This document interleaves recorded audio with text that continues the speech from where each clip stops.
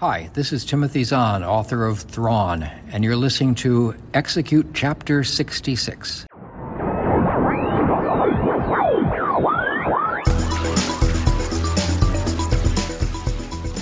Hello, and welcome to a very special 2-year anniversary edition of Execute Chapter 66, a Star Wars fiction podcast where we discuss canon, legends, and beyond. And for our anniversary, we are going to talk about the most legendary of all the legends. We are taking it all the way back to the start of the expanded universe with Heir to the Empire. My name is Beth Van Dusen, and with me as always are Ryan Schweck and Chad J. Shonk. Over to you, Chad.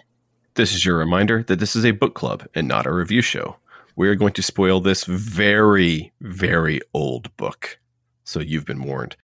Over the course of our conversation, we may also discuss anything else Star Wars, spoil anything else Star Wars. So you've also been warned about that. Ryan, what say thee? All right, let's get on to the news.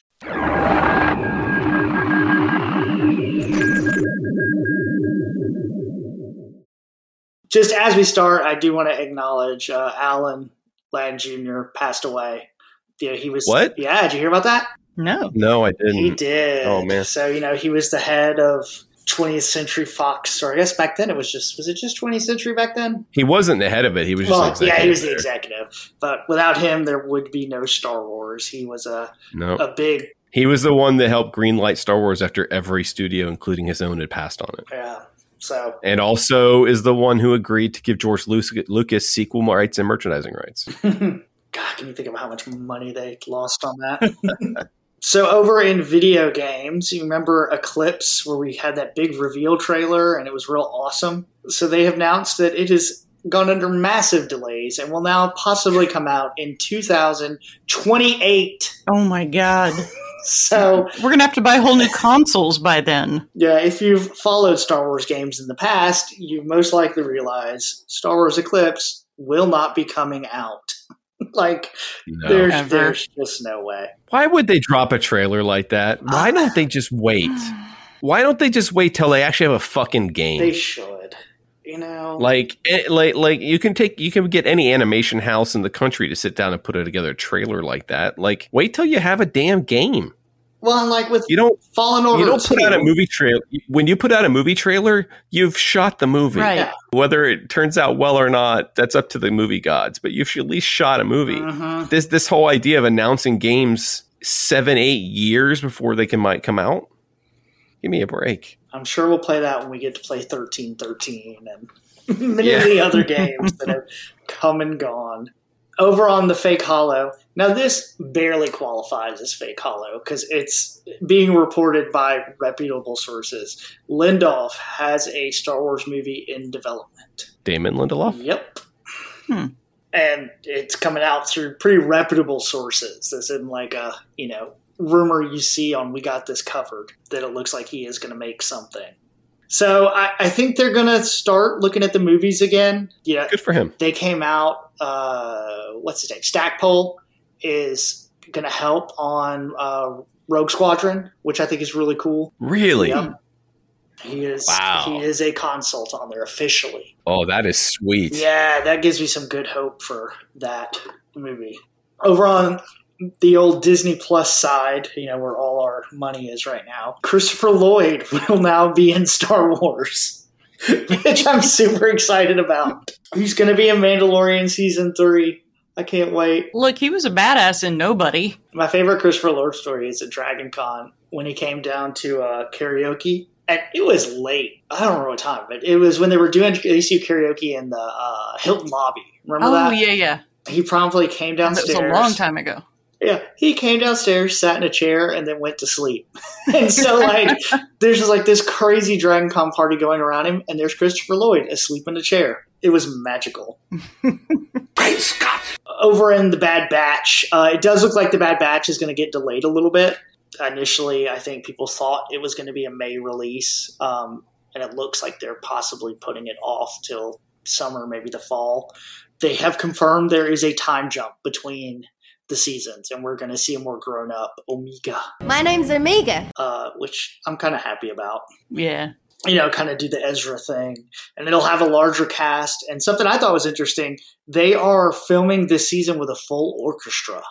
So the music is going to be really big on this one. Apparently, from what is being said, Disney really likes what they're seeing out of the Bad Batch and are sinking a bunch of money into it. It's still Kevin Kiner? Mm-hmm. And then the biggest Star Wars news since we last recorded, the Obi-Wan trailer has dropped. The fight is done. We lost.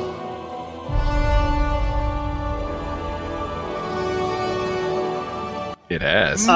We could probably talk for hours about the Obi-Wan trailer. But just to hit some of like the bigger stuff that's come out. They did come out and say in the early drafts Maul was the bad guy. Obviously he has been removed, but I'm glad they went away from that. Yeah. I'm glad they went away from it just because it would have contradicted Rebels. Right. And that's my big thing. Like that moment where they see each other again would not have near the same impact if they left Maul in it. Then the biggest controversy from the Obi-Wan trailer that has ignited the Star Wars message boards is... Do I even want to hear it? It's the Inquisitor. The Grand people don't Inquisitor. like how he looks. Yeah. They're very, very angry about this. That, he doesn't look like a Poe. And yeah, people are mad. But then what I think is interesting is they've revealed the cover for Star Wars number 25, the comic. And it looks like Disney overall is going to make that the look. So if you look on the cover, he doesn't have that big skinny head, just like he looks in the Obi-Wan trailer. But man, it is hilarious watching how angry people are about it. You expect an exact replica from animation to real life? Really? I mean, what they're mad about is like, well, they look this way in Attack of the Clones, and they don't like Fifth Brother because he doesn't look exactly the same. But overall, the trailer is awesome. I don't care. I just watched a breakdown trailer where somebody tried to translate all the Arabesh, and half of it says like milk and market. I thought the trailer looked super cool. Yeah, I loved it. I did too. And we're finally going to get, we've seen her, but now we know who the third sister is. She's one of the missing numbers that we don't know. So that really just leaves 4 now, I think, that we haven't seen. So so that's all the news we have this evening. What is going on in the many, many comic books that have come out? Yeah, since we missed an episode, I got a few comic books to talk about. I'll start off in the High Republic. So we got Eye of the Storm number 2 of 2, which is written by Charles Soule. It's got more about the origins of Marchion Ro, and it tells us a bit more about the Leveler creatures, actually quite a bit more. But it refuses to give them a proper name, or really show them, because they're still teasing them. But you got to read Eye of the Storm. You just kind of got to. High Republic Adventures number 13, the final issue of the IDW comic. The series will, of course, move over to Dark Horse when Phase 2 begins, but for now the book is done, ending with a long-coming knighting ceremony and leading directly to the events of Midnight Horizon, which we'll talk about in 2 weeks. Also, High Republic number 15 by Cavan Scott is also the final issue of that book until Phase 2 begins. It finishes off the story of what happened in the top half of Starlight Beacon during its fall. This is the end of the High Republic Phase 1 comics. They're done. There will be no High Republic comics, I believe, until Phase 2 ramps up. In retrospect, especially this final wave, it turns out that the main book and the Adventures book are both essential reading to get the whole story. You have to read them. If you want everything, you kind of have to. Yeah. In non-High Republic books, we have Star Wars number 21. Comes back to the story of Shara Bay, Poe Dameron's mom, as she is hiding in the bowels of a Star Destroyer. I had forgotten that storyline, but thankfully Charles Soule has not. We have a new series, Han Solo and Chewbacca by Mark Guggenheim and David Messina. It's a brand new ongoing following Han and Chewie's early years working for Jabba. A pretty good premiere issue with an ending that could be a very big deal, but is most likely a big fat fake out. Crimson Reign number 3 by Soule and Cummings. Crimson Reign rolls on, this time telling us the tale of the mysterious character known as the Archivist. It's an interesting way that Soule is telling this story, focusing on different characters for each issue. I'm excited to see how it comes together, or if it comes together, or if it just kind of bridges cleanly into the next series. I don't know exactly what the end goal is, but there's still a couple issues left. We'll see. Darth Vader number 21 by Pack and Ioneko. Vader continues his hunt for Crimson Dawn operatives within the Empire, and at the end, he enlists a very unlikely ally. And by ally, I mean hostage, but she's going to have to work for him anyway. Dr. Aphra number 19 by Wong and Jung. The race is on for more ascendant technology. We get some backstory about Aphra's latest rival, and Domina Tog starts to suspect that the good doctor isn't quite on the level. No shit. What? Last and certainly not least, Halcyon Legacy number 2 by Saxon Silney. This time, we follow the greatest space liner ever built. Call now to book your 2-night stay for an immersive Star Wars experience during the time just before the Clone Wars. It features Aura Singh and the worst bounty hunter of all time, Zam Wessel. Oh, Zam. Real quick, speaking of the old Halcyon, have you seen the reports that it's underperforming? I've read terrible reviews. So you can get rooms. Like, it's not sold out. There is apparently trouble at Disney about this thing because it's so expensive and people aren't doing it. So my hope is they're going to lower the prices and then I'll go.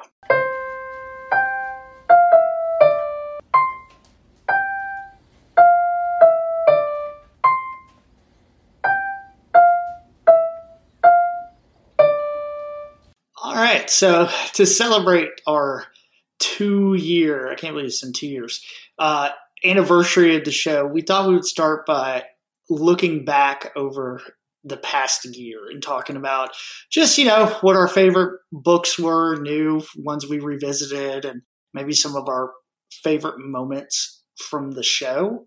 So to get us started, Beth, what would you say your favorite new book you read over the last year was? New book I read, or book I read for the first time? Book you read for the first time. Okay. I thought long and hard about this, and I went with Dark Disciple, because I don't know if I would have read that if not for us doing it on the show, and I'm really glad I did. Even if we weren't doing a show, I would have enjoyed this book. It was dark. It was way mature and sexy for a cartoon that it was originally intended to be a part of, but it was characters that we didn't get to really see anywhere else and didn't get to find out anything else about Ventress when the Clone Wars came back. So I enjoyed getting some closure with her. I think she deserved that ending to her story. And it was just overall much better than I'd any expectation of it being. So it was kind of my surprise of the year, I guess. It's a great book. It may have been an honorable mention on my other list because I had read it before. Mm-hmm. It's masterfully done in the way it takes these episodes of television and turns them into a novel. And like Beth said, it's got to be the most mature Star Wars book ever, written. And I don't want them all to be like that, but I like that one is like that. Mm-hmm. So what was your favorite new book to you that we read this year? I can't believe I'm going to say this. If you would have asked me like a month ago, but I sat down and thought about it real hard, and I think it's Rising Storm. Huh. Okay. And I'll tell you why. Listen, my heart says it's a lesser evil. That's what my heart says. Well, I knew Schwecker you would take that one, so that's why I didn't go that route. Well, I went with Chaos Rising last time, so I was trying to, not just go back-to-back Thrawn. But it's not just that. What I love about Rising Storm, it's perfect in the way that it kind of sums up High Republic, and I really like the High Republic. It's got these great heroic moments, obviously a great catastrophe that you can see coming. But what I think is most brilliant about it is the setting. Setting it at a World's Fair helped me understand where in history this is set, if that makes sense. Like when I think World Fairs and big expos and stuff, I think turn of the century America, right? I think 1900s, those big world expos where they first unveiled electricity, things like that, right? This turn of the century type World's Fair. And that to me is in the semi-distant past. And so I like the fact that in this, by setting it in this, what feels antiquated by our standards, it makes the High Republic feel like, to me, it's in the semi-distant past. And I kind of now have an idea that the High Republic is kind of like turn of the century America. Mm-hmm. Like that's where it is in its story. Yeah, it's got that like optimism and that Yeah. the future is opening up and we're becoming a big world together. And It's hopeful. Yes, it manages. It's still hopeful in that book. And I think it edged out Fallen Star to me just a little bit because of that. Mm-hmm. Because of that aspect of it that I thought was very and while obviously you start the book and you know what's going to happen at the fair, I've never seen that in a Star Wars book before. You know, it was a really cool, this kind of almost Jurassic Parky nature to it, where nothing can possibly go wrong. And yeah, I don't know. It just kind of stuck out to me is the book that made the most impact on me. A new book, at least. What about you? So surprisingly also, like I thought it was going to be Greater Good. And then I really looked at the list, and the one that has really, I guess, stuck with me and kind of made me think more was Victory's Price. I knew you were going to say that. Yeah. I knew you were going to say Victory's It's on Price. my honorable mentions. Obviously it was no secret how much I love Alphabet Squadron and what they were trying to do. But the end of Victory's Price, I think, was so different than what we had seen before. The emotions of it. And I just thought the end of it was really powerful. And that's really stuck with me more than other books have. I know, Chad, you didn't like it as much as Schweck and I did, but I also got really caught up in the finale of this trilogy. It was really good and very well done. It was extremely effective. Yeah, I thought so too. And you're right. I don't love that series, but no, I thought the finale was really good. I do want to be clear. I think Lesser Evil is the best book we read. Mm-hmm. Yeah. I will agree with that. Pound for pound, it's the best new book that we read. But there was something about Rising Storm that just kept popping to the front for me. But I do think Lesser Evil is the best thing we read. I had a tough time with this list because only 3 books we read in the last year were new to me, or not new to me. There were 3 books on here that I hadn't read before, and that was it. So I had a lot to pick from. So go into ones you have read before. What was your favorite out of those? Well, it would have to be Catalyst, because of this list, I think probably all 3 of us are going to say Catalyst. the books that actually, I'm lying. It was 4 books. The books that I had read before were Phasma, Leia, Catalyst, Tarkin, and A New Dawn. Okay, that's it. Those are the only books I had read before. So everything else that we did in the last year, all those books were brand new to me. So it was pretty easy choice. I think what I liked the most about rereading Catalyst was the way we did it in reading all 3 of those Rogue One books together. Really made it hit different. And plus I also then watched the movie. So all of that together made it feel a lot different than when I had just read this book kind of on its own without any other reference points around it. Chad, what about you? Well, I almost went with Dark Disciple, but I actually ended up with Darth Bane, Path of Destruction. I love that Darth Bane trilogy. The book, reading it again, I hadn't read it since it came out. It really kind of took me back and made me very nostalgic for it. I think I liked it better than I did the first time around. Bane and the series that comes from it. I don't know. I'm a huge fan of the character, and I think that first book really stands out from them. And this, as someone who's interested in the Sith and interested in their philosophies, this kind of telling of the origins of the modern Sith, I thought was really compelling, even the second time through. Yeah, mine's not going to be very exciting because I had Catalyst and Path of Destruction. Right. For all the same reasons y'all said. They're both just such strong books. And like you said, Bane is one of those. It's always nice to go back to a book you liked a long time ago and find it's just as good and still interesting. Like, even though I knew what was going to happen, I was still really engrossed in it. Yeah. No, I mean, listen, Catalyst was on my list. Tarkin was on my list. I wanted to mention Tarkin only because I remember being very, very disappointed in Tarkin the first time I read it. Me too. I don't know why. Me either. but I was. And but reading it this time, I really enjoyed it. Yeah, I'm glad we reread that one. And Darth Bane was on my short list. But that was as a book new to me. So again, when I finally sat down to read it, I was like, why haven't I gotten around to this?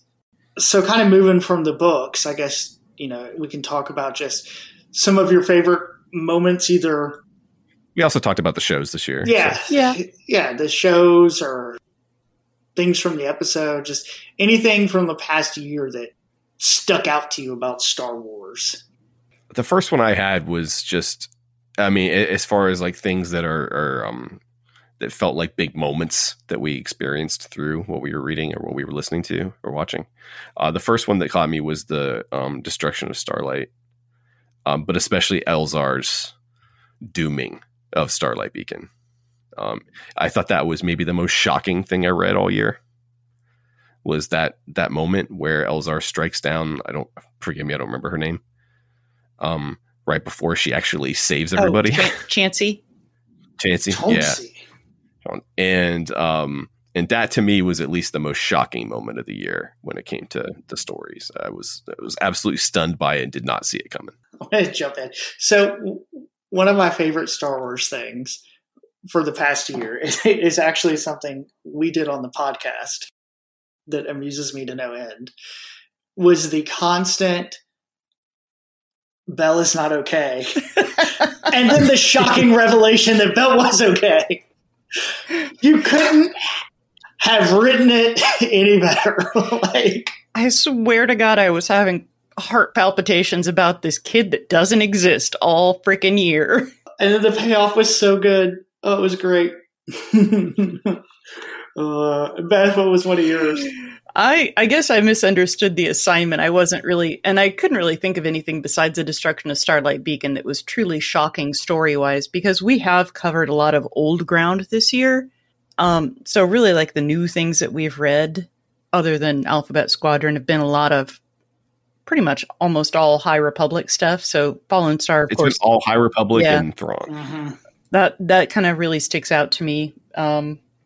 So I just went with stuff that I enjoyed from what we did with it.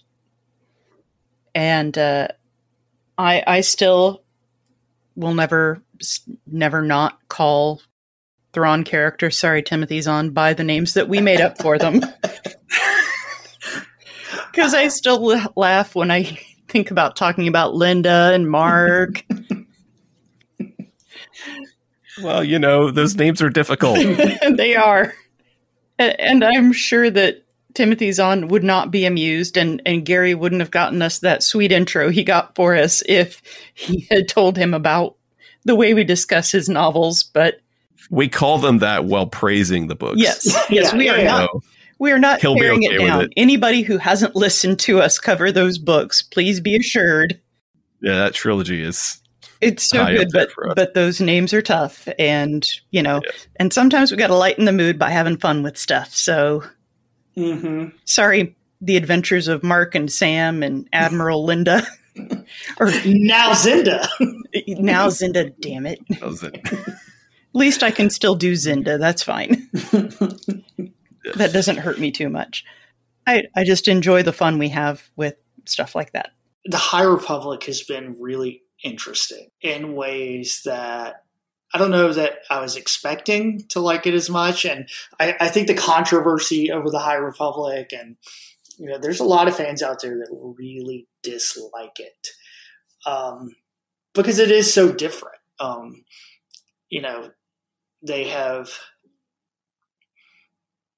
They have kind of modernized some Star Wars stuff as far as gender and relationships. And I feel like the High Republic has taken the lead on a lot of that, which makes sense because it's allowed them to introduce a whole bunch of brand new characters. So rather than, taking a character that was established and, God forbid you change somebody at all with Star Wars fans.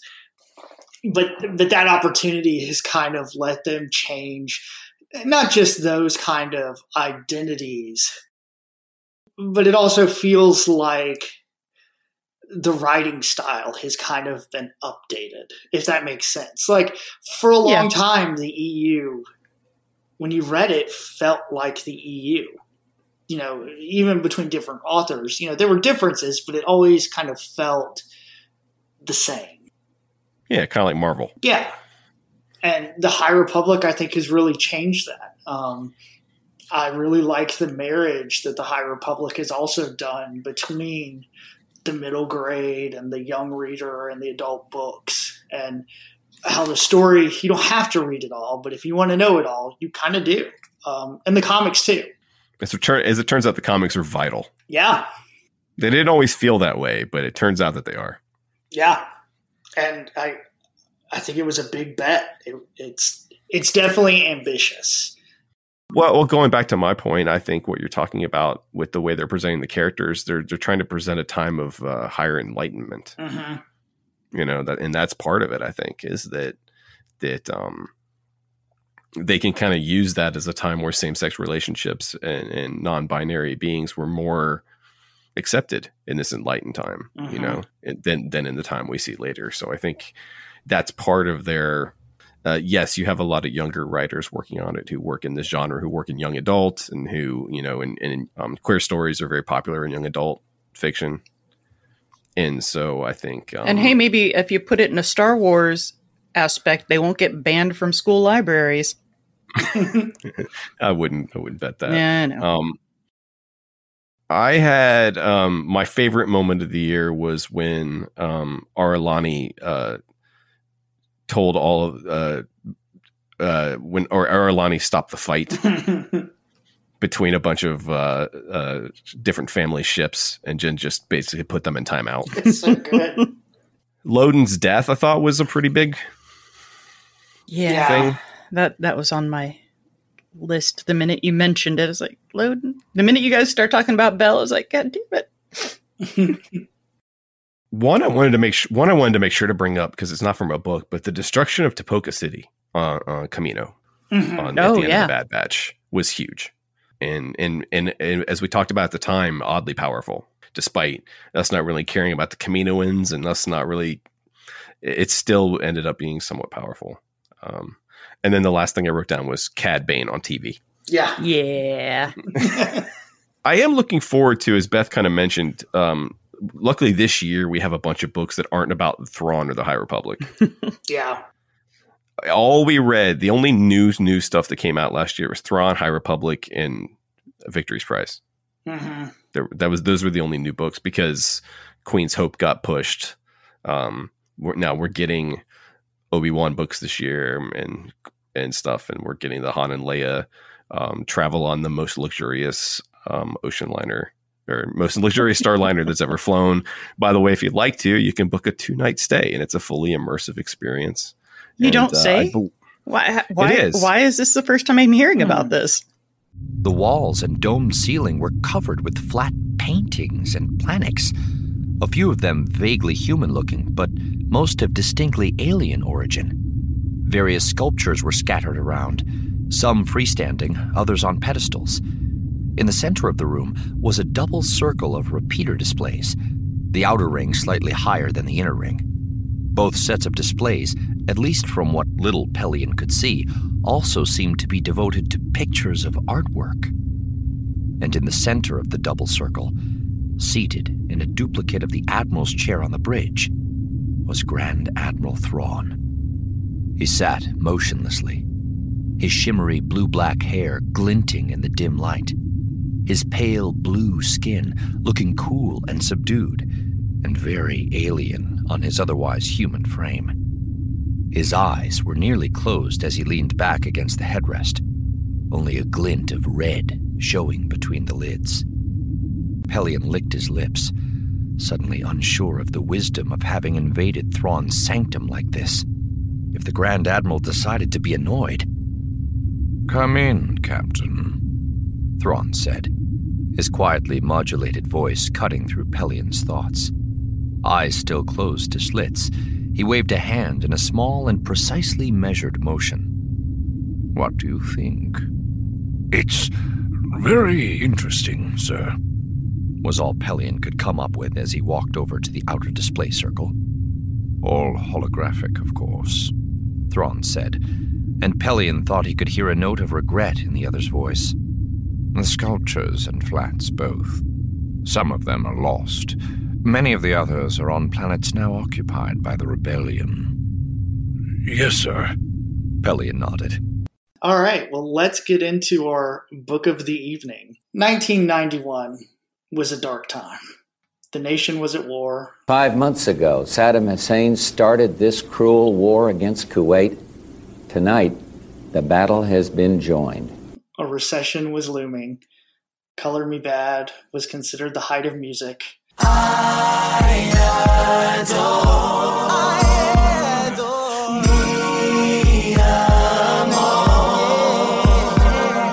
And Star Wars had faded from popular culture, resigned to basement Comic-Cons, and not the awesome Comic-Cons of today, but the old school smell bad, sketchy video booth in the corner at the third worst hotel in town Comic-Cons. In came Timothy Zahn with plans to write a Star Trek book. Bantam Books, however, had a different plan and came to him about Star Wars with Heir to the Empire, and the true extended universe began. Set 5 years after the Battle of Endor, the Empire is now being led by Grand Admiral Thrawn, desperately trying to hold on to the last remaining systems. Our heroes struggle with setting up the New Republic, going between a more militaristic view and trying to broker peace, with Leia pregnant with twins, Chewie and Han trying to solve shipping issues, and Luke being sad because his Force Ghost grandpa that he'd known for 30 minutes was gone for good. Thrawn locates and makes a deal with clone Jedi Joruus C'baoth. It's important to say the two used to identify a clone, in order to help his war in exchange for trading Luke and Leia, using force-blocking Yalsamiri to protect himself. Thrawn sends his Nagiri to capture the Skywalkers while starting rumors of C'baoth to draw Luke out. Thrawn plans several raids, almost capturing Leia in the process. Luke learns of the Dark Jedi in the Clone Wars who went to Dagobah. Following there, he finds that the Dark Side Cave has a device in it he never noticed, and has a vision of a red-haired woman looking at him over the sands of Tatooine. Han and Leia visit Lando to see his sweet new mining operation, and Luke shows up, investigating the transmitter. Of course, that's when the Empire shows up and steals some of the drills that Lando is using to mine. Our heroes split up, with Leia and Chewie going to Kashyyyk, and Han and Lando going to the planet of, and I can't say this one, how do you say it? Mercure? Yeah. Mercure. The base of Card, and home of the Yalsamiri and the employer of Mara Jade. Card also has captured Luke, who is following rumors of the Jedi. Luke's able to escape right as Thrawn and the Empire shows up, and then crashes with Mara, who is in pursuit. Card hides Han and Lando, and also keeps the information that Luke is there from Thrawn. Meanwhile, on Kashyyyk, Leia is protected from the Wookiees after several Nagiri attack, and she eventually captures one and learns that they serve the Empire because they love Darth Vader and he's their savior, and therefore they will now refer to Leia as Lady Vader, which is something that totally should have caught on and been her name from then on. Luke and Mara travel through the jungle, having to protect themselves without the Force, where we learn that Mara wants to kill Luke because she was the hand of the Emperor, and he thinks he ruined her life. Thrawn figures out that Luke is there and sets an ambush. However, they're helped by Han, Lando, and Card, and the gang, who finally choose a side. Lando gets blasted in the process, and so they head to Sluice Van to get medical attention, where they find Thrawn attacking the shipyards with his cloaking device and Lando's miner drones in an attempt to steal the ship to bolster their fleet. Lando uses a remote control to shut them down and destroys the ships, and Thrawn retreats. The heroes worry about the New Republic leader Phelas' reaction to all the ships being destroyed, and at the same time, Leia returns to Coruscant to find that Admiral Akbar has been arrested. To be continued. So first of all, man, this book is good. It really is. It's not a complex plot. I mean, it's pretty light, but it's so good. I don't know. It's weird going back and seeing where all this started. Mara Jade, Talon Card, Paleon, Borsk Fela, Winter, even freaking Ghent. God, I miss these guys. Mm-hmm. And it was so great to go back. I have not read this book since 1991, since it came out. This is the first time I've gone back. I've read the comic a few times in between, but this is the first time I've read this book since 1991. And you're right. It's very good. It's simple, but he manages to pack in so much lore and new ideas about Star Wars that still felt at home. By the way, being given nothing to work from. Yeah, except for some role-playing games of here's what you might want to reference. Yeah, he was given the whatever existed at that point of the West End role-playing games, which I have all those books too, and they're chock full of information. So they're actually the real foundation of the expanded universe. He had very little to go on story-wise, and I think he crafts something and managed to create a character with Thrawn that is obviously stood the test of time. Mm-hmm. Well, and even before they started working his ideas into the new canon, it was there's very little in here that really would have to 100% be completely retconned to make it work. Yeah, there's a few things here and there, I think, with the cloning and stuff, but yeah. There's small things, and I mean they're doing a lot of cloning right now in canon. So Mount Tannis is back. It's true. It's a little different, but it's back. Yeah. We now have to read Outbound Flight because the real Joruus C'baoth is on Outbound Flight. We'll talk about that later, but I think we're gonna end up reading all these books. Oh, yeah. I wasn't expecting to. I was expecting to just read this one for the anniversary for our 2-year, and then just kind of like, hey, cool. But immediately after reading this, I wanted to read Last Command. Yeah, me too. I think I read this 7 or 8 years ago. I read it right before, 2-3 months before DragonCon, because I knew I was going to be trying to get an interview with Timothy Zahn. So I reread this real quick going into DragonCon, but I didn't reread the other two. So I haven't reread the other two since they came out. There's something about it that's still, and we obviously, if you listen to this at all, are not sequel haters or Disney canon haters or anything like that. There's just something about this story that still feels right. It feels much more naturalistic that this is what happened after Return of the Jedi. That Aftermath doesn't feel that way. And I love Aftermath. Everybody knows I love Aftermath, but I don't know. Just the characters, his Han feels more like Han than any other book. He does a great job with Han. Mm-hmm. Now, he does have a habit in this book, and I can't blame him, but he does have a habit of quoting the movies. Yeah. Yeah.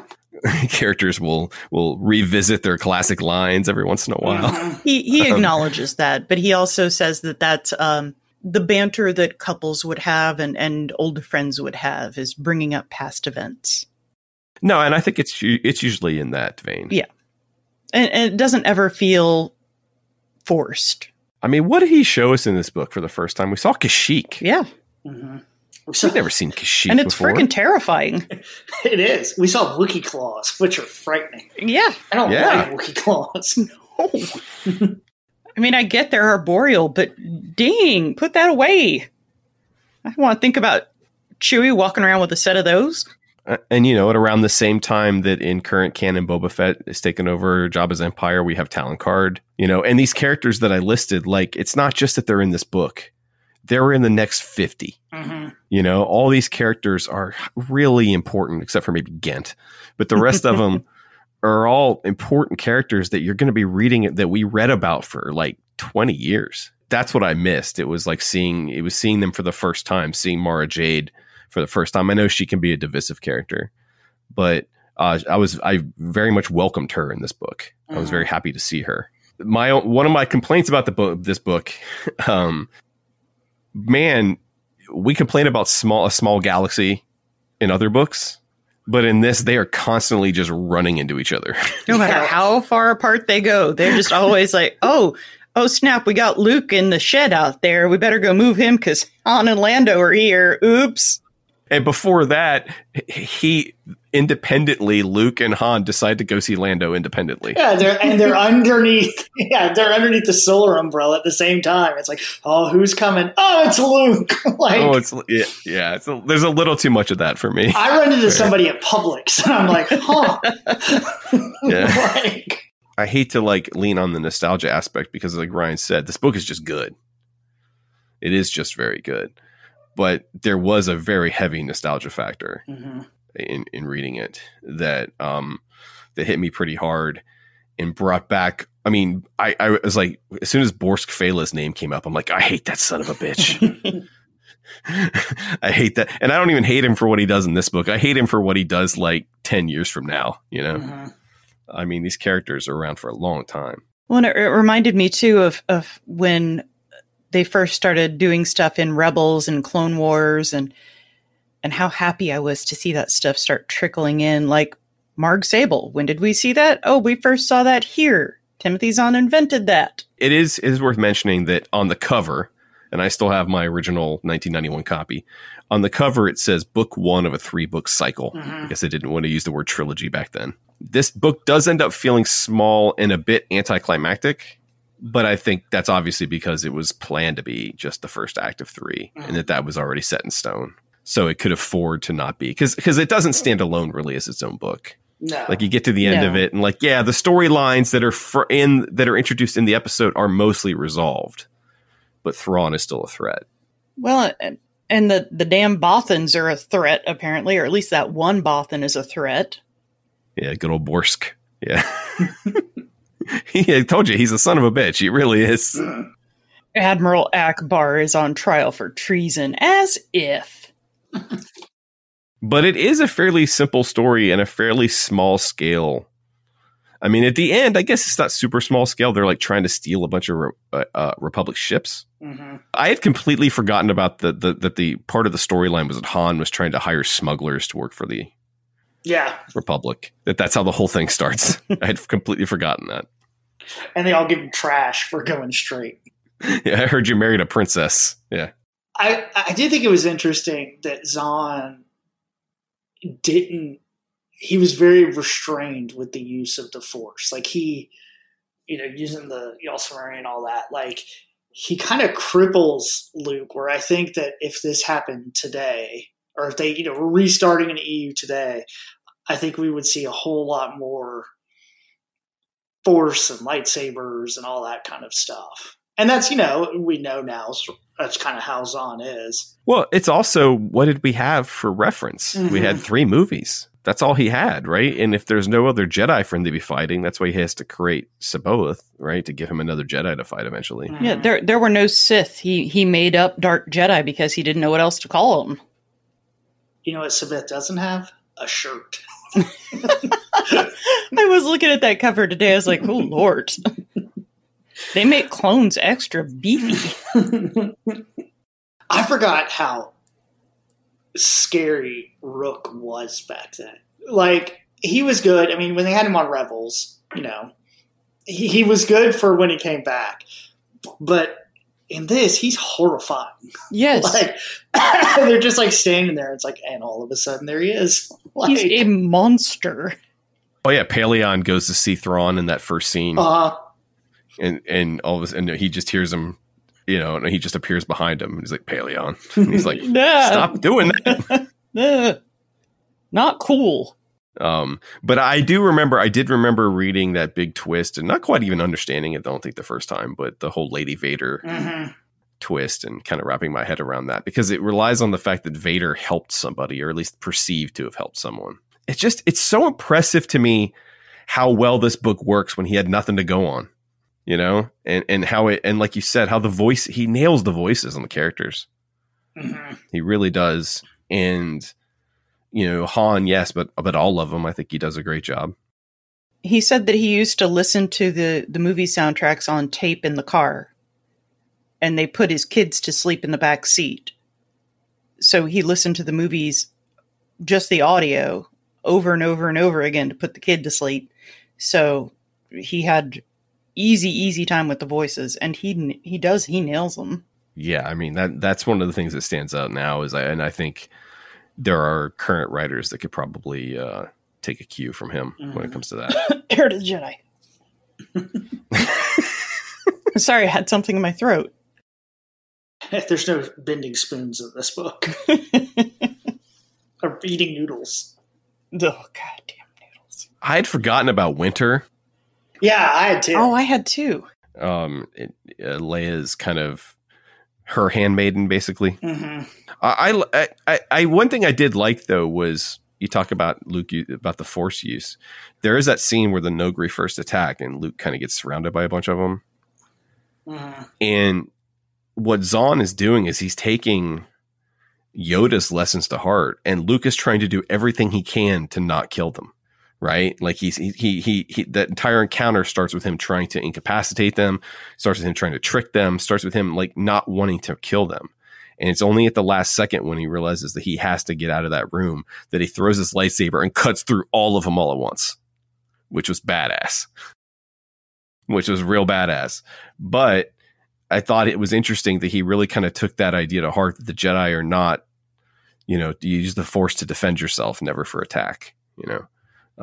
And that killing people isn't always the way. Now, he could have told, you know, Luke that before he massacred everybody on Jabba's sail barge, but but I did like that approach to Luke. I thought his Luke was very good and very you know, the idea that the war like is just kind of ended, right? Has the war even officially ended? I guess it has, right? It has. I think it's a couple of years later, isn't it? I think at this point it's kind of stabilized. Like the Empire has their kind of place they're hanging out, and the New Republic has theirs. Yeah. This is the $1 million question. Speaking of talking to Timothy Zahn, is this Thrawn matchup? Absolutely not. Thrawn? No, sorry, no. I think he largely does. Largely, yes. But this is not a Thrawn who has friends. This is not a Thrawn who would take Eli Vanto under his wing or be nice to little Skywalker children. Now, is this a Thrawn, though, that, you know, say you kind of connect the two together? Is this a Thrawn that's kind of gotten hardened over the years? Yeah, but now that we've seen we've seen a big chunk of those years now. Yeah, but his time during with the Empire, mm-hmm. right? Like there's still, I mean, how long is he with the Empire? 20 years? Yeah. Right? He comes in after the Clone Wars, mm-hmm. right? So he's with he's 25 years into his service at this point. So he could become a different person for sure. I was just stunned when he pulled a Vader by killing one of his bridge crew. Well, I mean, the guy did a bad job of training. What else are you going to do but kill him? Right. Yeah, that didn't feel like modern Thrawn. No. At all. That was the biggest thing that stuck out to me was like, no, now Thrawn of the books that we're reading now, that's not the same person. Well, I also think it doesn't fit in with this book. I actually think that moment might be a mistake in just this book itself. Because I don't think Thrawn comes across that way in the rest of it either. Well, and even at the end, like when they're, you know, scared to kind of tell him about the defeat, and he kind of says, well, but we learned some stuff. And Right. Yeah. He doesn't choke anybody. So I thought that was a little, you know, so maybe it's not a problem that he doesn't match up to this Thrawn. Maybe this Thrawn had some problems, mm-hmm. you know, and wasn't 100% consistent, you know. I can accept that because otherwise, I mean, that's the only evil thing that he does. Otherwise, he's just trying to do what he's supposed to do. He's supposed to go out there and get the Empire back. That's his job. He's not out there to, I'm going to go get that Luke Skywalker. I'm the bad guy. He's not doing anything to anyone maliciously other than that one guy he killed. Now, I will say in the Timothy Zahn world, people know a lot more about the history of the Jedi than they do in other things. Leia's like going like, oh yeah, that dark Jedi that ran out to Dagobah. It's like in the current canon, nobody would know anything like that. They barely they're like, wait, Jedi? What the hell is that? People don't, yeah. And Leia's like, yeah, that dark Jedi that went out there and fought at Dagobah. Have you ever been to Dagobah? Luke's like, yeah, I think I've been to Dagobah. Conveniently, I have been to the same cave. Yeah, that cave, the cave that's down by the big tree. Oh yeah, I know that cave. Although I really always have liked that idea that the reason that cave was full of evil is because Yoda defeated a dark Jedi there, and it kind of left a presence, and that's what shielded him. I always thought that was a fun idea. Yeah. Well, now he left a thing there. He left his GPS there or something. His transponder. He lost. Really, he dropped his keys. He lost his evil keys. By the way, where's Lobot? Lando just leave him with Cloud City? I guess. He got a promotion. He's running Cloud City now. I think this is before they established them as friends. Mm-hmm. Yeah. That's a Disney canon. He was just an employee at the time, and Lando wasn't the most conscientious of employers. I do think the end is a little like the fact that they end up winning is because Lando remembers his Wi-Fi password. Basically, that it's not like a resounding defeat of the Empire. You're like, no, it's not. The defeat of the Grysk, it is not. Yeah. It definitely, but again, like you said, it's the beginning it's the end of the first act. Mm-hmm. But man, I remember when this book came out and just devouring this thing and not being able to get enough of because every sentence was more Star Wars than I had gotten in years. And so every single sentence was just adding something new and something new and something new. And it felt really good to revisit it. I remember when I first read this thinking, well, no wonder we didn't get to go to Kashyyyk in the movies. It's not because it was too expensive. It's because it's too damn scary. Do you think the Kashyyks match up? Not 100%. No. We didn't see a lot of Kashyyyk in the movie. Yeah. We've seen a lot of different versions of Kashyyyk. Yeah. We've seen it in video games. We've seen it, Well, the video game Kashyyyk, I mean, in Fallen Order, this is a pretty tough world. Yeah. It's true. It's never as grand as it is in this book. Yeah. There's straight cities up there with 2-story buildings. And everything we've seen since has been closer to Bright Tree Village. Mm-hmm. Yes. Suck it, Ewoks, you and your little tree houses. Yeah. No, the Kashyyyk, the cities in Kashyyyk here are, like you said, they're giant metropolises. They just happen to be in the trees, which I think is really cool. I'll say this. I'm not a fan of the Wookiee that has a speech impediment that lets him speak basic. Yeah. Yeah, that's dumb. That's just kind of silly. I know he needed a way to communicate for Leia to communicate with him. She hasn't picked up any of their speech hanging around Chewbacca. Yeah, she's been with Chewie for 9 years. Yeah, surely she's picked up something. I like Mara Jade. I've always liked Mara Jade. I think just based on this book, it's hard to separate her from this book and everything that happens. Jason, you son of a bitch. Oh, God. I think I can see why people didn't like her when this started. And even back then, I'm sure, pre-internet days, but I can hear you're telling me the Emperor had a secret assassin that we never saw and blah, blah, blah. Yeah. Yeah. Yeah. That's what we're telling you. Yeah. You don't think Sheev had some assassins? Come on. Well, that's before we knew Sheev's whole game was having side chicks to Vader the entire time. That's the thing, man. We knew nothing. He knew nothing. It's just hard to wrap my head around the fact that nobody knew anything when this book came out. Mm-hmm.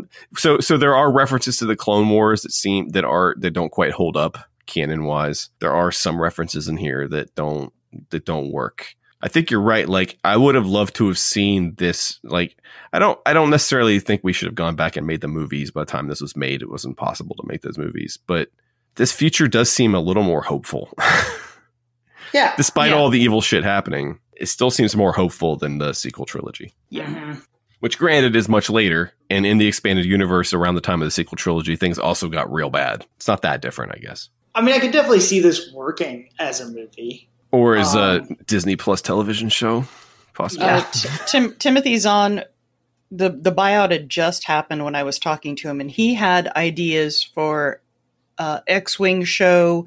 He wanted the Adventures of Mara Jade. He had waves for all of his characters to turn up and still fit into everything, all plotted out. And I'm sure he had some inkling, because at that point they had to have been talking to him about, or at least shortly after that, talking to him about doing something with Thrawn, because Rebels wasn't too far after that. Yeah, I'm sure they'd already approached him. I mean, I guess they don't have to approach him, to be fair. They don't, but I mean, you put Filoni in charge, he's gonna do people right. Is it hard to detach Mara Jade, like this book's Mara Jade, from all of Mara Jade because she's Luke's wife? Yes. That's pretty much the main thing, right? Is that she ends up marrying Luke. Mm-hmm. And this is the beginning of that. I thought about too, like, Mara Jade showing up and not being Luke's wife. Like, what is the point of her? I don't dislike her as a character, but I'm just trying to figure out, like, could they just make her like a untrained Jedi out there with the Force and not really knowing how to use it? That might be interesting. I mean, they could bring the character in, they just couldn't do the romance. Well, no, she can't be Luke's wife. Well, but then who is she? She's just somebody with Force powers. I think you could bring her in with a relationship with Luke. You could. There's years we don't know about. It's true. Yeah. And it seems like this is why the timeline. Okay, here we go back to sequel world. This is why the timeline doesn't make sense. Like, he's only starting to build his temple, we see in Mandalorian. Sorry, Book of Boba Fett. He's only starting to build his temple then. That's 5 years later. What has he been doing in the meantime? And then we still got another 25 years. Mm-hmm. And they make it act like, and they act in the prequels that like Kylo killed off his first class. But why was his first class still in school 25 years later? Like that's what doesn't make any sense to me. So where are the Jedi that he trained before this generation that Kylo killed? Well, he made him pick between a lightsaber and a shirt. I guess. I mean, what about the kids who didn't have somebody to show up with a shirt? You just screwed? That timeline still doesn't make any sense. And I don't know if they're ever going to dive into it, because I don't think they can make it make sense. Mm-hmm. Because I just don't think it does. I don't think they're going to expend the energy it would take to make it make sense. I've been reading Star Wars expanded universe fiction not long enough to know that if there are nooks and crannies, they'll eventually get there. This is 25 years of story. That they are currently, 30 years between Jedi and Force Awakens. They're already telling that story some, right? That's what Mandalorian is. That's what Ahsoka is going to be. That's what bringing in Sabine is going to be. All this stuff is post Return of the Jedi story that they're telling. Well, the fact that they're casting someone to play an actual Luke rather than the deep fake Luke, maybe they're going to delve more into it. I don't know. The Shadow of the Sith book that's coming out this year, I think, is going to be real telling for what they want to do. Right. So that's the Luke and Lando book, that takes place then. It's about them looking for Ochi. Mm-hmm. Right. The mysterious mission that for some reason Luke brought Lando with him. Yeah. I mean, what makes you go to Lando when you have a vision of Exegol and you're like, you know who I need? A guy with a cape. Yep. Well, they had to get him in the movie somehow. Mm-hmm. He had to get in the movie somehow. Well, I feel like every mission could benefit from a cape or two. So I think we're going to have to read the other two, because I'm not satisfied, though. It was seeing to be continued in the Star Wars book is so weird. Yeah. It does say to be continued, but it was odd. It's a planned trilogy, and so we're definitely going to get to, over the next month or two, we're going to finish off this trilogy, I think. And I think you're right, Beth. I think Outbound Flight needs to go on that list too. I don't want it to become a Zoncast, but well, I mean, he's kind of a big deal. He's pretty important. No, he is. And reading this book made me just want to go back and read the others. But that's not what we're going to do next time. What are we going to do next time? Well, next time we're going to talk about the end of Phase 1, Wave 1? Phase 1. Phase 1.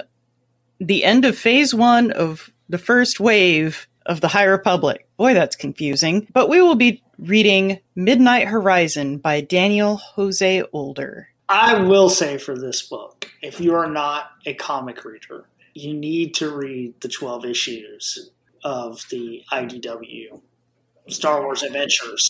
Yeah, High Republic Adventures. Yeah. Because that's all the characters, that's where a lot of the plot comes from. Yeah, important safety tip. Thanks, Egon. All right. Well, until then, thank you guys, and thanks everyone for sticking with us for 2 years. And if you haven't been sticking with us for 2 years, you've got a lot of listening to do to get caught up. And if you quit a while back, fuck you. They'll never hear that anyway. You have been listening to a Needless Things podcast. You can follow Needless Things on Facebook, Twitter, Instagram, and at needlessthingspodcast.com. Love you. Mean it. Uh-huh. Roger, Roger.